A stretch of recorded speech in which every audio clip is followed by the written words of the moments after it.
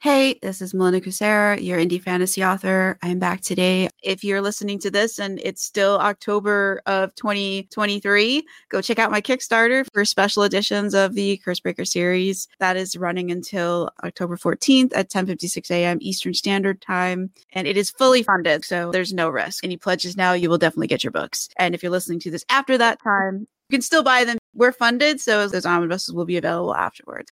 I thought it would be fun if I read you a bit about the books that are in the Kickstarter. So first, if you missed my other video or podcast about it, my Kickstarter is for 3 special edition hardcover omnibuses. Those 3 omnibuses collect 9 action-packed fantasy adventures full of found family and reluctant heroes. So really, really grateful to everyone who's pledged and gotten us over the goal and funded the project. So I've gotten off topic. I wanted to read to you the first chapters of some of the books that are in the omnibuses. And now for something different. I'm going to read you the first chapter from Cursebreaker Darkens, which is also part of the first omnibus, which is the first 3 books of the Cursebreaker series. So Cursebreaker Darkens is the sequel to Cursebreaker Enchanted. And I don't think the first chapter is that big of a spoiler. I don't think it's a spoiler at all. I think I've probably spoiled everything in the earlier books in the podcast already. So yeah, read chapter 1 for you.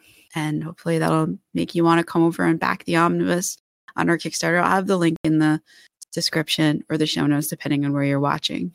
All right, so Cursebreaker Darkens, we have Jerlo, the head of the Rangers. He's Sauron's boss, but he's also the head of the Rangers. So it's from his point of view. So let's get into his mind.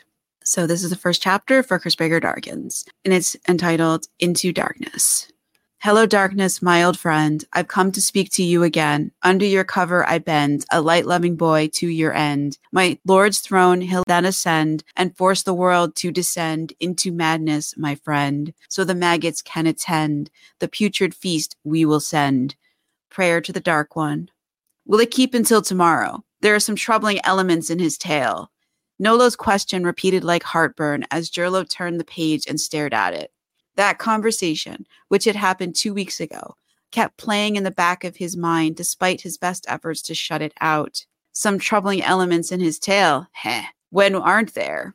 Jerlo scribbled his name on another form and set it aside. Sauron could only speak the truth as he knew it, but that boy had been tailoring his speech since way before he'd become Jerlo's problem. So that wild tale about a dark creature from another realm wreaking all manner of trouble was likely just the tip of an even larger problem, one the kid would never reveal unless forced. Jerlo sighed and turned the page. His eyes skimmed the courtesy report sent from Mount Racine's head ranger, but not a single word registered. Will it keep until tomorrow? Nolo's disembodied voice asked from the shadowed corners of his office. Jerlo dropped his head into his hands and gave in. It has to. A body and a book are unaccounted for, he said, supplying the next line to his mute audience. Dragon statues ringed his desk. Their glowing eyes reminded him of Sarn.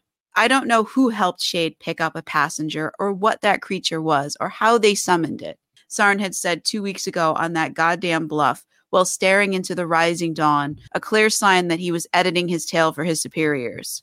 Jerlo rubbed his aching eyes as the conversation looped back to the beginning again. Will it keep until tomorrow? Nolo's voice echoed in the windowless office. You're not here.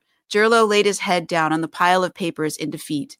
Maybe it was his conscience replaying the conversation to prod him into action. A body and a book are unaccounted for. A body and a book.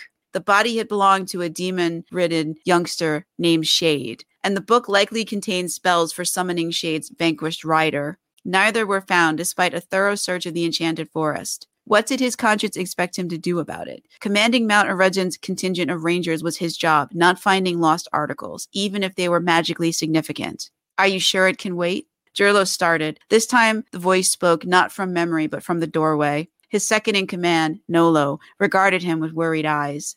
Which problem are we talking about? Please tell me Sarn's staying out of trouble. He is. Nolo didn't say, for now, but his tone implied it. His second shifted his weight from foot to foot, and for a moment, he doubled.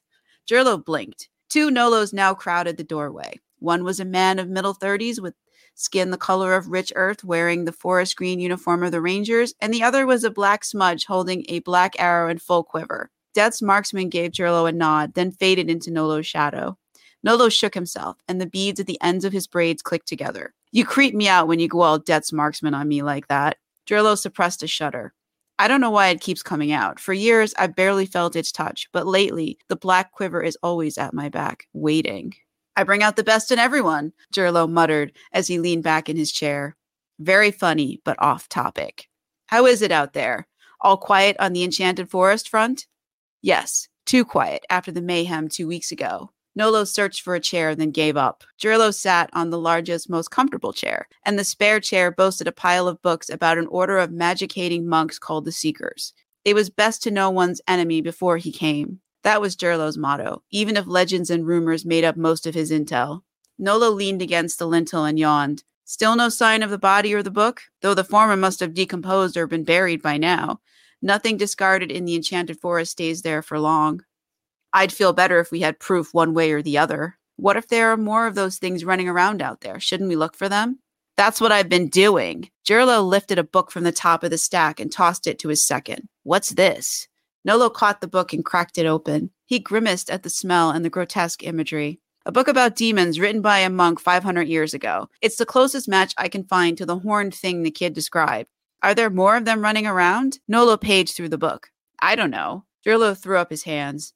But he intended to find out. His continued sanity might depend on it. Is there anything else I need to deal with? No, tonight's watch was a quiet one. I had the kid straighten up the training room. He wasn't happy about it, but he didn't argue. It's not like him to acquiesce like that. He's been different since that thing went down. Different how? Jirlo sat up straight in his chair. Less argumentative and more distracted. It's like the bulk of his attention is focused elsewhere on something I can't see. I don't like it. Nolo's grip on the book tightened until his knuckles paled. Neither did Jirlo, but the conversation died and the M word echoed in the silence. It was a subject neither would broach because the kid might be the only living mage left thanks to the Seekers. What a frightening thought that was. And he and his second tried hard to ignore it. Nolo backed away from the dreaded M word until his back touched the door. He was God-touched by an aspect of death, but not a mage. What he did wasn't magic. It was a skill with deadly consequences. We all grieve in our own ways. Maybe that's all this is. The kid knew Shade for years before that worthy's death. Nolo scrubbed a hand over his face. Go rest. I need you sharp tonight, and I should finish some paperwork. Jirlo gave the never-ending pile a glum look. It would take an ocean of ink and several years to make a dent in it. May I hold on to this? Nolo held up the book on demonology, and the moaning face etched into its cover stared at Jirlo with hollow, eyeless pits. If you're seeking a little light reading, try the Shayaran Legal Code. I guarantee you'll pass out before the end of Chapter 1, but that tome in your hands is likely to induce nightmares. If you don't need it, I'd like to give it a read to see what we're up against. There could be more of those things. Go for it. Just don't blame me if you wake up screaming from night terrors. I won't. You should try to get some rest, too.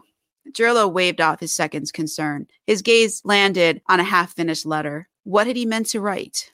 Nothing important or he'd remember. Have a good morning. Nolo went out and closed the door. Heh, a good morning would bring answers. So far, this one's brought only questions. Jirlo set the letter aside and leaned back in his chair. Outside his windowless office, the sun was preparing to ascend its throne. Even though he couldn't see it, he felt its rise and imagined its first pink rays striking Mount Arendron's craggy face. Through its thick stone walls, that light pushed into his body, warming his bones. Jirlo laced his fingers together over his flat stomach and closed his eyes. Something niggled at him since before Nolo had entered. Jirlo groped after it, but the thought fled through the holes in his mind. When he finally wrestled it into submission, his vision grew wavy. Everything faded to gray, then green as the view steadied. Jirlo now peered out of the eyes of a 14-year-old mage-gifted child. It was Sarn's memory, stolen during a strange interview. By accident, of course. Jirlo was no thief. It had become part of the flotsam and jetsam, cluttering his mind until something had reminded him of it.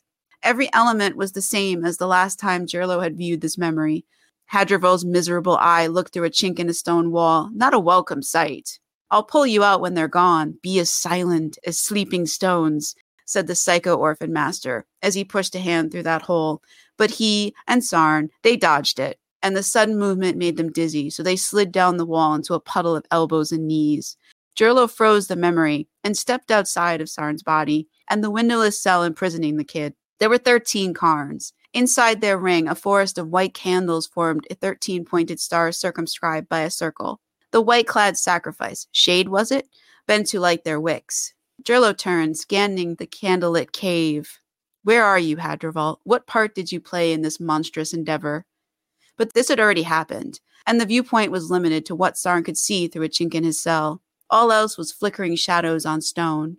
13 black-robed people chanted as they marched in. Deep cowls swallowed their faces, leaving their identities a mystery Gerlo couldn't probe. Was one of them Hadrival? Was the psycho orphan master their ringleader? Was Shade the recipient of the first demon this group of nutcases summoned, or the 13th? Gerlo rewound the memory. Hadrival's black eye peered in. Was there a wicked gleam in its depths? Was the psycho's voice saccharine against the chanting grating on Gerlo's nerves? Or was the constant replaying of the scene somehow changing it? Gerlo pressed his thumbs into his eyes. Could his perceptions color someone else's memory? Anything was possible when magic was involved. Gerlo had accidentally excised this memory 2 weeks ago, and he hadn't dared to repeat it. I'll pull you out when they're gone. Be as silent as sleeping stones, said the orphan master in that memory. Be as silent as sleeping stones. The phrase looped through Gerlo's mind as he leaned over and rifled through the books stacked on the chair beside his desk. One of them had referenced sleeping stones, but which one? 12 tomes stared back at him. Most were histories he'd skimmed for accounts of the Seekers and anything that might be demonic activity. The 13th he'd lent to Nolo.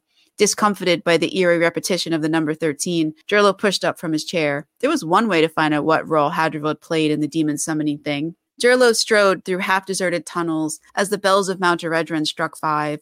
Servants hustled by, carrying trays of food and ewers of water. Steam curled up from a passing cart. Its covered dishes reflected the sprawling Lumiere mosaic overhead that lit the servants' way. I was a fool to put off this meeting.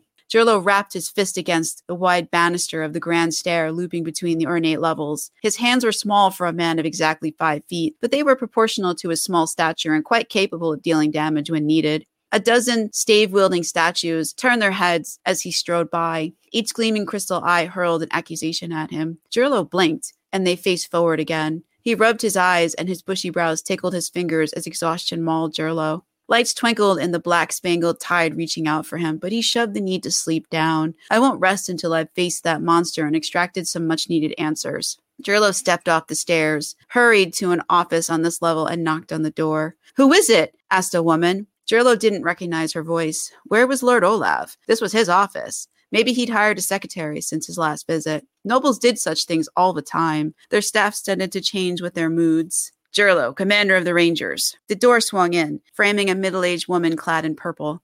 Is Lord Olav Nalshira in? Gerlo tried to see past the handsome woman, but her curvy body blocked the door. In her heeled sandals, she stood a half-foot taller than him, putting her ample bust at eye level. She shook her head. Wisps of black hair escaped her chignon, and they stirred in the mountain's quiet breathing. No, he's in the capital with his cousin, the Lord of the Mountain. They're not due back until the summer session closes. Is there something I can help you with? That depends on whether you have a key to the oubliette. Her face blanched, and she clutched her throat. Why would you want to go to that godforsaken place? There's someone in there I need to talk to. She shook her head. Oh no, there's only one monster incarcerated there. You can't possibly need to speak to him. If there were any other way, I'd take it. Do you have the key to it? Her hand dropped from her throat to the chain around her neck. Through the violet of her dress, she gripped a slender object. If I don't have this key, what then? Then I'll wait, but I'd rather not. This issue is important. It affects Lord Jorrent's personal property, an object he'd be quite angered to find damaged, if you catch my meaning. Gerlo threw in a wink because this bold statement demanded it. She nodded, though her face remained bloodless. I know something about the object in question. How does talking to that monster safeguard it? He could help me eliminate a threat that's long been festering. This monster played a role in unleashing it. Gerlo's lips twisted in disgust at the thought of Hadrival being helpful. She took all that in with a couple of blinks, then nodded. I don't like this, but I can't refuse your request either. If talking to that monster will safeguard that object, then I must help you. But I warn you, he's been incarcerated for almost 5 years. Being so long in solitary confinement does strange things to the mind. Don't expect to get too much from him. Thanks for the warning. I'll keep that in mind. Shall we go? Gerlo gestured to the deserted hallway behind him. He felt the crystalline glares of the statues parked there. She debated for a moment, then darted inside, but she left the door cracked open. Let me just grab a light. We should go in the daylight when the tide's out. Why is that? You'll see. Her ominous promise echoed in the sudden quiet. Jirlo patted his pockets for his chunk of Lumiere crystal. He'd need its light where he was going. What have you gotten yourself into? Trouble, most likely, but he pushed that thought away. She reappeared before he could brood overmuch and slipped past him into the corridor. Jirlo rushed to catch up. She had a long stride accentuated by the divided skirt flaring out behind her. You could just give me the key. I'm not going to release him. Just talk to him. Do you even know where the oubliette is? She didn't bother to look at him. Her long legs kept churning despite her impractical garb. When she entered a stairwell, she descended without a backward glance. It's not in the dungeon, is it? At his question, she paused and leaned against the enclosing wall. The staircase wound around a central pillar the Litharians had left undecorated. Maybe they'd missed it during their last carving spree. The bluish glow of the Lumiere crystal in her hand only emphasized its plainness. As she studied him, the play of light and shadows on her sharp features rendered her into a caricature. No doubt she was trying to figure him out. Plenty of women had tried, but none had ever succeeded. Jirlo folded his arms over his chest. What's your name? I told you mine. It's only fair you return the favor. No. She turned on her heel and passed around a bend, taking the cold light streaming from her hand with her. Only her soft footsteps signaled she was still on the staircase. Wonderful. I'm heading to the oubliette to talk to a madman guided by a bitch called No. You have no sense of irony. Jirlo cast his eyes heavenwards at the darkness falling over him. He withdrew a yellow pebble from his pocket. For a moment, he held the sun in his hands. Its cool, polished globe nestled between his thumb and forefinger. Opening his hand, he released the Lumiere crystal's glow. Concentric rings of brilliance pushed the darkness away, but it wasn't the sun. This magically generated light was as cold as the damp stairwell. Someone needs to interview Hadrival. Must that someone be you? Jirlo started. Who had whispered that? The voice was pitched low like a man's, but its softness could have masked a woman's voice. Who goes there? The woman called No had either left the stairwell or descended too far to hear his shout. You tried to kill him. What makes you think he'll speak to you? Who said that? Show yourself. Jirlo pivoted, scanning the smooth stones for signs of his mysterious interlocutor. He held the Lumiere crystal at eye level, as the old rhyme recommended, but its light didn't reveal anything but bare stone that was as gray as a storm cloud. Jirlo, who are you doing this for? Who are you? How did you know my name or my plan? Jirlo whirled, but there was still nothing but Lumiere crystal-lit stone and shadows above and below him. How did this creep know about Sarn? That boy was a secret he and his rangers had kept for years. How do you know about him? Answer me. You're not doing this for Sarn. No, you're still waiting for him to become someone else's problem. Someone else's problem. The phrase trapped Jirlo, and its truth hammered at him. He tried to shake it off so he could get a fix on that voice, but it was bouncing around so much it seemed to come from everywhere at once. Then it faded out, leaving Jirlo alone on the stairs. Was the Lumiere crystal he clutched somehow dimmed by this exchange? Because the shadows were sharper below. Jirlo rubbed his tired eyes with his free hand, dispelling the fantasy until a moan startled him. He'd forgotten about his guide. Jirlo hurried, but his short legs curtailed him to one step at a time. Around the sixth bend, he found her. Her Lumiere crystal had fallen several steps below her, and its cold light illuminated a crumpled body wrapped in purple crepe. Jirlo peeled the thin, silky garment away from her skin and felt for a pulse. Finding it, he probed for broken bones as he turned her onto her back. No screams meant she likely hadn't broken anything. She blinked dark eyes up at him from a face that remained beautiful despite the new bruises. She was a pretty complication, nothing more. Jirlo reminded himself. What happened? I thought I heard something. Then I glanced around me. I must have stepped on my skirt or caught it on something because the next thing I know, I'm falling face first into darkness. What did you hear? She shook her head and winced. I thought I heard a whisper, but it might have been an echo. It was too soft to hear well. So there had been someone else on the stairs. Relieved, Jirlo squatted on the stair nearest her. Could someone have pushed you?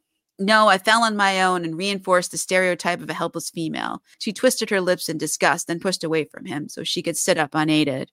Jirlo barked a mirthless laugh at her self-pity. What's so funny? Lady, I don't know who you've been hanging out with, but all the women I know are strong and brave in their own ways. You're lucky to know such women. Luck has nothing to do with it. Now, what's your name? I don't want to shout, hey, you, next time I lose track of you. Her face reddened, but she held out a hand. I'm Vanya, and by all that's holy, I hurt. Well, Vanya, it's nice to meet you. I think we should sit here for a spell until you're less sore, unless, of course, you want to hand over that key. I can find the oubliette on my own. Jirlo eyed her ample bosom and the silver chain nestled between the tops of her exposed breasts.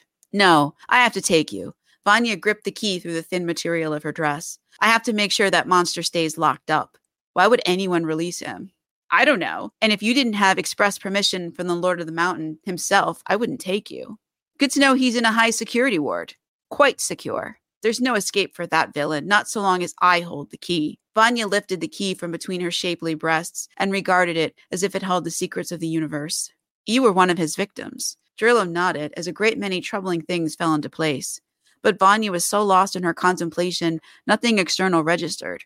A man set apart, a child caught between. In these troubled times, the twice dead still breeds, she said as she turned the key in her calloused fingers. What was that? Vanya shook herself. Something the Lord of the Mountain often says. Every time I hear it, I remember that horrible day. Vanya dropped the key into her blouse and gave her corset a push as the key disappeared between her pale breasts. Those perfect globes had escaped bruising during her fall, but her hand hovered over them as her chest swelled with mounting anxiety. Do you ever think of that day? That day. The day when Hadrival should have met his end. Oh, Jirlo recalled that day with startling clarity. Why didn't he die? Vanya asked. Her plaintive question was a thread that snapped and twisted in the currents stirring the air. And that's it for Chapter 1 of Cursebreaker Darkens, which you can also get if you get the first omnibus, which is Cursebreaker books 1 to 3. That's part of my Kickstarter, and you can get it in ebook or hardcover. That will do it for this episode. If you're listening to this and it's still October of 2023, go check out my Kickstarter for special editions of the Cursebreaker series. That is running until October 14th at 10:56 a.m. Eastern Standard Time. And it is fully funded, so there's no risk. Any pledges now, you will definitely get your books. And if you're listening to this after that time, you can still buy them. We're funded, so as long as we stay funded, those omnibuses will be available afterwards. So thank you so much.